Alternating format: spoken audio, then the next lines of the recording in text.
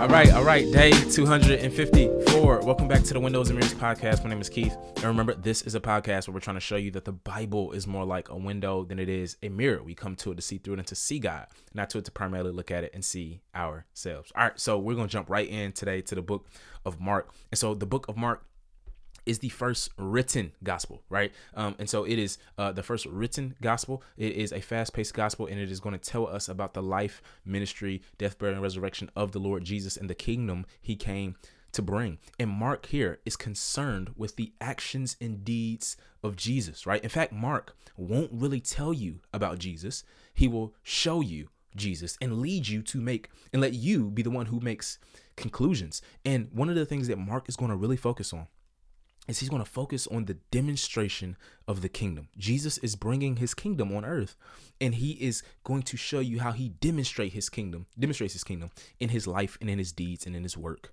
for us.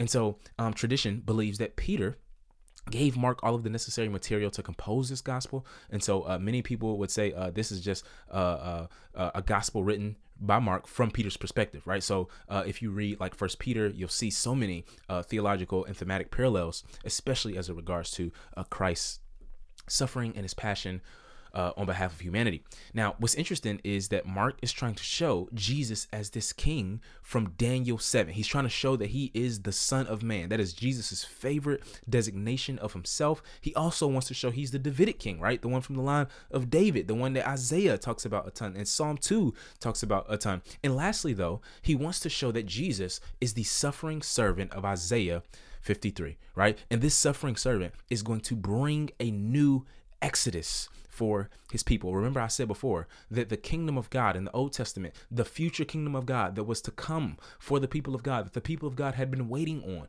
was involved a new exodus, a new creation, and victory over evil, right? And you see here, and also it involved the forgiveness of sins. That's the other thing, the full and final forgiveness of sins. And so the first eight chapters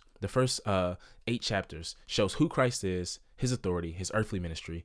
The second half of 8, all the way to 10, is going to show discipleship and the travel narrative, right? He's traveling to Jerusalem to accomplish his mission at the cross. And then 11 to 16 is his passion, right? The last week of his life. The narrative is going to slow down painfully and drastically to lead us with Jesus to the cross. It's interesting too. History also says that after Paul's execution, my man Mark moved to Egypt and establishes churches there in Africa as well. So just some background on Mark and the Gospel of Mark. So we hop right into the text. It says the beginning of the Gospel of Jesus Christ, the Son of God. Stop right there. The very first line of Mark's Gospel, fam, essentially tells us what his gospel is about, right? It's the entire book is literally the good news, right? The evangelion, right? Of Jesus Christ. And this word has so much meaning and baggage and content poured into it, but we have to look at it in its original context. Many of us say today, no, I believe in the gospel. But in both the Old Testament and in Greek literature, right, evangelion, listen, was commonly used of reports of a victory from the battlefield. So in other words, Isaiah 52 verse 7, right, is a great Old Testament example of this. And this word, again, has a ton of meaning poured into it, but it actually has an ancient context, right? And here, just like in Isaiah, it points to God's final and climactic rule and reign that is a saving act as well, right? In which he will gain victory, right? God is going to be the one who gains victory over Satan, over sin, and the kingdoms of this world through the advent of his kingdom and the reign of his king. And Jesus is the one who brings this, right? This is the miraculous news that Mark is trying to show. Like, Jesus is the one who brings this. The kingdom of God, the new age has dawned with the person and work of Jesus Christ. And I love chapter 1 because as it goes on, it shows Jesus rehearsing the story of Israel in his person, right? He reruns the whole Old Testament, fam, showing us that it was about him all along, right? And it's only fulfilled in him. So in the same way that Israel, listen, was baptized in the Red Sea, went through the wilderness, and then into the promised land. You know what Jesus does in the first chapter of Mark? Jesus will come to be baptized in the Jordan, goes to the wilderness, and enters the land of Galilee, which was where the northern tribes originally settled in the Old Testament. right? And so in the same way, Israel was in the wilderness for 40 years. Jesus will be in the wilderness being tempted for 40 days. Whole 9 yards. Jesus is the fulfillment to the long story of promises that God had made to his people. And guess what he says in verse 16 or 15? The time is fulfilled and the kingdom of God has come near. Repent, hear this, and believe the good news. Now, again, he uses the word gospel. Again, he uses the word good news again. And one scholar makes a fascinating point. He says, what does Jesus mean here when he says at the beginning of his ministry, without any hints of his death or his resurrection, that the good news has come? And we've said it before, right? The last days are here, the appointed time for God to bring his rule and reign on earth, and his salvation is here, right? And this is why in this text, the word they use for time is not chronos, right? It's not time, linear time like we think. It's not chronological time. Chronos is where we get our word chronological from, but it's kairos. It's the appointed time, the appointed moment, the appointed season for God to bring his rule on earth. And I think what we can take from this is that any talk about the gospel has to deal with God's kingdom. It has to deal with the kingdom of God. Some of us don't talk like that when we talk about the gospel, right? And this has a slew of implications, right? But this is how Jesus talked about the gospel. It's funny. Even if you go look at all the other gospels, Matthew, Mark, Luke, and John, when you see Jesus go send his disciples out to preach, or even how he sums up his message and ministry, it's always talking about the kingdom. And again, we've defined the kingdom of God as the king's power over the king's people in the king's place. And this reign that the king has, fam, has broken into history, right? And the kingdom, listen, the kingdom is Christ's message, and the cross is Jesus' mission, right? That's a really good way to think about what Jesus does, right? The kingdom is his message, and the cross is his mission. And we'll see how these two are intertwined, right? All throughout the gospel. And I think the practical implication for the kingdom of God being about the gospel, listen, it's a king who wants us to live under his reign, his good, just, and perfect reign. And that's what we really long for, right? To live under the reign of a good, perfect, and just king. I'm still in chapter 1. Towards the end, Jesus preaches a ton. Verse 34 and 43 of this chapter. And you know what he does? He commands folks not to tell anyone, right? So this is something in Mark called the Messianic secret. And basically, it's Jesus performing a miracle. And because he was cautious about premature enthusiasm, right, about who he was as the Messiah and the mission he came to accomplish, and the kind of Messiah or the kind of king that he was, he told people to be quiet. And listen, the common Jewish expectation, there were numerous, right, Jewish expectations about a Messiah, but the common one was not for a suffering Messiah, right? Like, people didn't have that conception. That was the unexpected nature of what the king would be like, that he would suffer, right? And that's why he waits until he announces he is about to die and rise, right? That he mentions openly from there that he is the Messiah. In other words, Christ doesn't want to be misunderstood, right? He is the God of the universe, but also Israel's suffering servant. And his kingdom is one that is paradoxical, one that accomplishes his exaltation and glory through suffering, not apart from it, right? Mark chapter 2. Finally, in Mark 2. In chapter 2, we have the conflict with the Pharisees, scribes, and religious leaders, right, as we characteristically do in the gospel. And it's this ever increasing opposition and resistance to the kingdom and the king, right, who is bringing it. And so, again, this first part is about Jesus's earthly ministry. So you see here, he heals a paralytic, right, declares to him that his sins are forgiven, right, which is questioned by the Pharisees. But notice the designation that Christ gives of himself, right? He proves that he has authority, right, to forgive sins by the healing of his body. In other words, he's like, no, I'm the Son of Man, right? And I'm going to give you something that is physically and empirically verifiable so that you believe the invisible and intangible reality that I'm speaking of. Jesus, by saying he is the Son of Man, Jesus, by saying that he has authority to forgive sins, shows not just that he's a Messiah or an exalted figure, but that he is God himself, right? And again, remember the context. When the kingdom of God came, forgiveness of sins would be the thing that would be accomplished, right? So Jesus is saying this in so many words, if only they had ears to hear, right? And second, he calls Matthew the tax collector, right? He says, no, come follow me, right? And this provokes questioning by the Pharisees. It says this, 2:16. It says, when the scribes who were Pharisees saw that he was eating with sinners and tax collectors, they asked his disciples. Now notice that. Why does he eat with tax collectors and sinners? Then you see what happens right after that. Jesus, we ain't about to ask you a question. We finna ask something to your disciples, right? And so he's like, yo, why don't they fast as well? Right. So in other words, in these days, a teacher was often responsible for the behavior of his students. So in this text, we see, Jesus was asked about his disciples, and then the disciples were asked about Jesus. Right. And so you see not just that Jesus is misunderstood. I guess the point here is this. It's that his people are often misunderstood. Right. And it's so crazy because, again, like following Christ often means being misunderstood in worldly categories and worldly terms, right? And discipleship is a major theme in the Gospel of Mark, right? And again, if our King was misunderstood, then surely those who are in his kingdom will be as well. The next few scenes happen really fast. And you have the grain on the Sabbath, the healing of a man on the Sabbath, right? And Mark is so brilliant because he tells his story so craftily, right?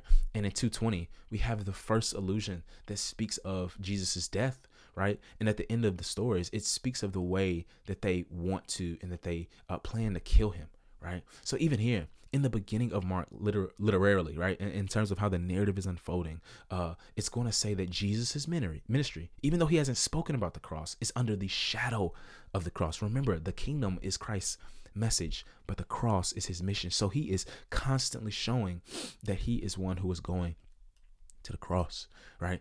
And we'll get more into it later, how we, if we're following Jesus, must go to the cross and die to self and suffer and serve and self-sacrifice as well, if we're going to actually follow him. Chapter 3 comes.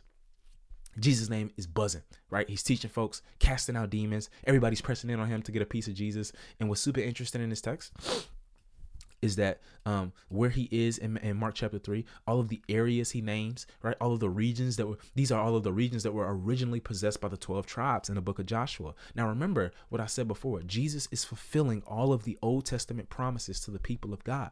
Now, in the prophets, they said, no, like these 12 tribes will be restored. The land will be restored. All of this will be restored. And so Jesus is strategically moving here, right? And how he's doing this, right? And so Christ is in a sense giving back, restoring back to his people the thing that they lost because of their sin, right? And that's the gospel, right? That's the gospel. That's what Jesus does. Now, what happens after this? Right after this, look what comes. I love it. It's so many layers because Jesus gets 12 apostles. Right? So right after he restores the regions and the land that the 12 tribes occupy, he gets 12 apostles that signifies the restoration of the 12 tribes, right? And so Jesus is just fulfilling all kind of Old Testament promises, and it's so neat and so nifty and so connected, right? And I love it because in one sense, we see Jesus, right? He's blowing up, ton of success, right? Doing things, all these things, and regardless of his acclaim, he still has his eye, even in these texts, to the needy and to the poor, to the lame and to the marginalized and to the sick and to the destitute. And the question is do we, right? The more clout we get, usually the more we hang with people that got clout, right? The more clout we get, the more we try to put pictures on Instagram of people that got clout or people we want to impress, right? Or people that can help us get more clout, right? And Jesus is like, no, like that ain't the way the kingdom comes, Chief. That ain't the way we rock, right? And it's so good here because Jesus picks the worst team ever, right? Jesus is not like LeBron James. He picks the worst team he could possibly get and accomplishes his worldwide mission, right? A bunch of nobodies, right?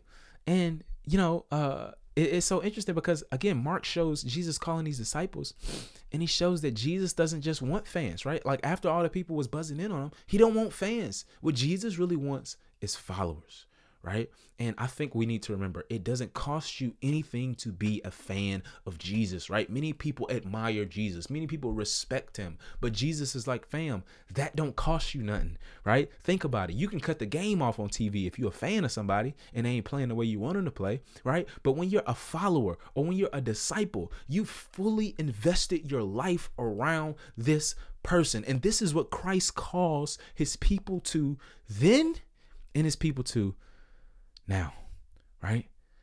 And so again, the kingdom is coming, but it's coming in a paradoxical way, right?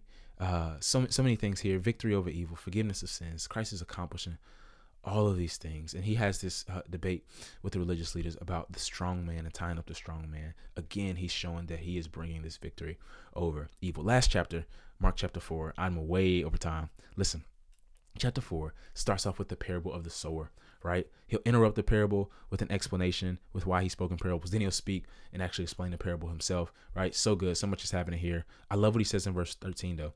He says, then he said to him, don't you understand this parable? How then will you understand all the parables? And it's essentially Jesus saying this, is that this parable is actually foundational, right, for what Jesus's ministry is about, right? The response that Jesus wants is one that is hearing what he says, being attentive to what he says, and actually responding to it and doing it, right? In many ways, that is the essence of discipleship, hearing and doing the word under the King by the Spirit and community, right? And this leads us to produce fruit. Now, it's so funny because this parable he gives of the sower, if you pay attention carefully, everybody that responds to Jesus in the Gospel of Mark in one of these ways of the parable. So it's so interesting. Again, Mark is so crafty in the way he tells his story, right? And this parable, again, is the paradigm, right? It is somewhat, again, it foretells, right, all the ways people respond to him, even now, right? Not just in the Gospel of Mark. And again, Jesus is doing a ton, right? He's speaking the word to them, right? And they were able to understand him. And so Jesus is explaining the kingdom to his disciples, right? And I think one of the things that the text is going to get at, it says in verse 34, it says, he did not speak to them without a parable privately. However, he explained everything to his own disciples. And so in other words, basically, he's showing that if you have the mystery of the kingdom revealed and unveiled to you, then you are in the kingdom. But if you are unable to comprehend what he's doing, that it actually, to the extent that it actually leads you to reject what he's doing, you've not had the mystery of the kingdom unveiled to you, right? Because there's a hiddenness to the kingdom, right? And Jesus is showing like the kingdom, even now, right? Like the kingdom, the way it moves throughout the earth, there's a hiddenness to the kingdom where it's not fully revealed, but it is revealed spiritually to his people. And I think what Jesus wants us to know is that if you are a Christian and you are listening here, there was a moment when the light came on. There was a moment when something Jesus said actually made sense to you and you could understand who he was in his words and what he's trying to do, right? It was a moment when he became yours and you his. Now, that may have been gradual, that you may still be in that process right now, but God wants to reveal the secrets of the kingdom to you. And that's why he has sent his son for you, right? That's why he sent his son for you. And the kingdom is coming, and the way it comes, listen, is partially hidden here and even misunderstood. And it's ultimately paradoxical. It is not the way we think a ruler and a king should come and accomplish a victory, right? It's upside down, right? But what is clear for them and for us is that even when it doesn't make sense to other people, even when Jesus doesn't make sense, and even when people think we don't make sense, right? We see the kingdom advances by our collective hearing and doing the things of Jesus by the Spirit in community for his glory. Let's pray. God, we ask that we would give our ultimate allegiance to the King. God, give us grace today to do so. We thank you so much for your son, Jesus. It's in Christ's name.